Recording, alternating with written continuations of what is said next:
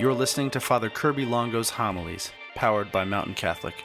Father Kirby is a priest of the Roman Catholic Diocese of Helena and pastor of Christ the King University Parish in Missoula, Montana. Welcome everyone to our first Mass in the grass and the oval here. For all of human history, up until the year 1999, there were approximately 1.5 billion gigabytes of information in the world, total. That was it. In 2001, by the end of that year, or in 2000, by the end of 2000, there were 3 billion gigabytes. By the end of 2001, 6 billion. 2002, 12 billion. 2003, 24 billion. And this exponential growth has continued to our day. We're overloaded, overwhelmed with information, all of which is trying to tell us something, convince us of something. Now, even if 99% of that is like cat videos and memes, that still leaves plenty of room for substantial claims. One week there's an 8,000-page WikiLeaks about the CIA spying on us. The next week there's a 5,000-page leak about the possible existence of aliens. Does any of this matter? If we aren't on Twitter right now following the news, are we out of touch?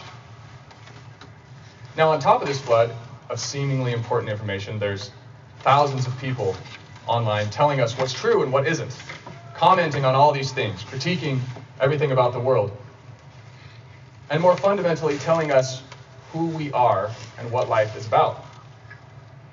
In the midst of that storm, what are we supposed to believe? And what's even more overwhelming about all this is that the narrative is changing all the time. It changes so rapidly that we could maybe say that our culture is defined by change.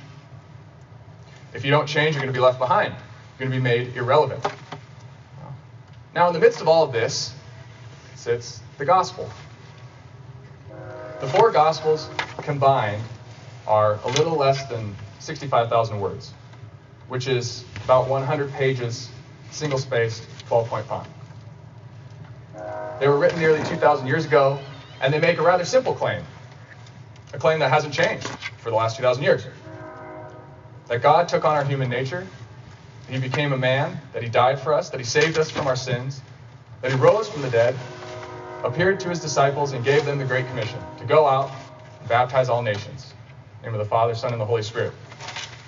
After all this time, in our rapidly changing world, does this gospel, this message, still hold water?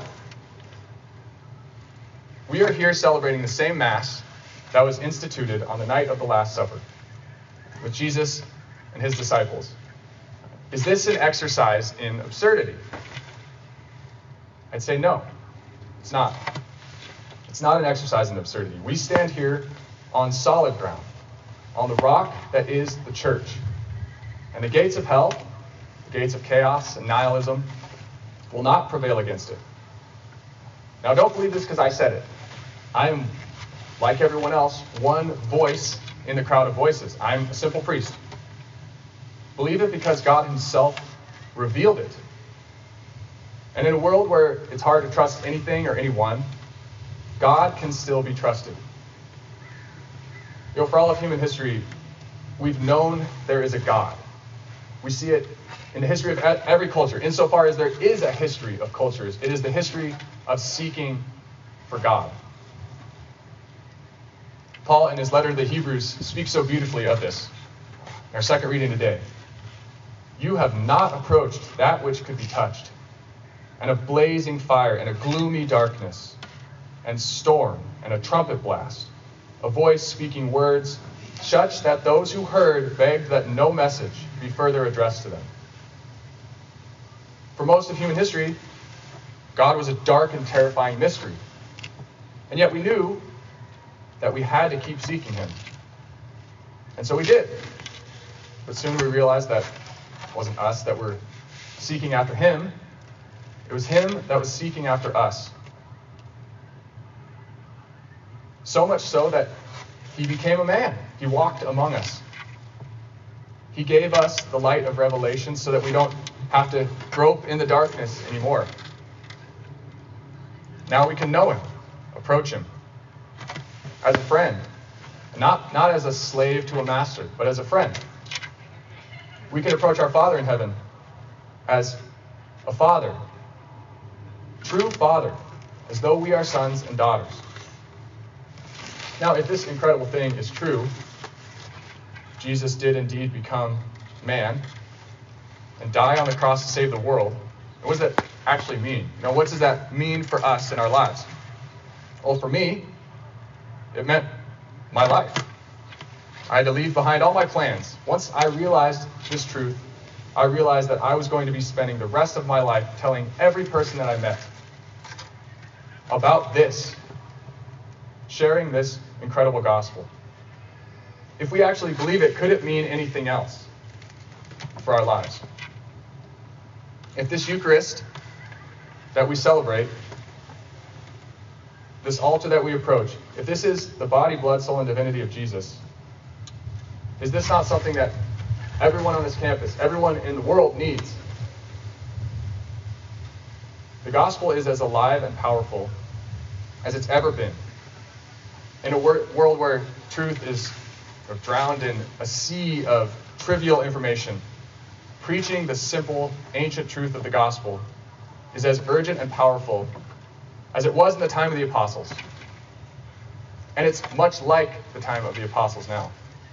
In coming here tonight, St. Paul tells us that what we're doing right now is, he says, you've approached Mount Zion, the city of the living God, the heavenly Jerusalem, countless angels in festal gathering, the assembly of the firstborn enrolled in heaven, and God, the judge of all, the spirits of the just made perfect, and Jesus, the mediator of the new covenant, and the sprinkled blood that speaks more eloquently than that of Abel.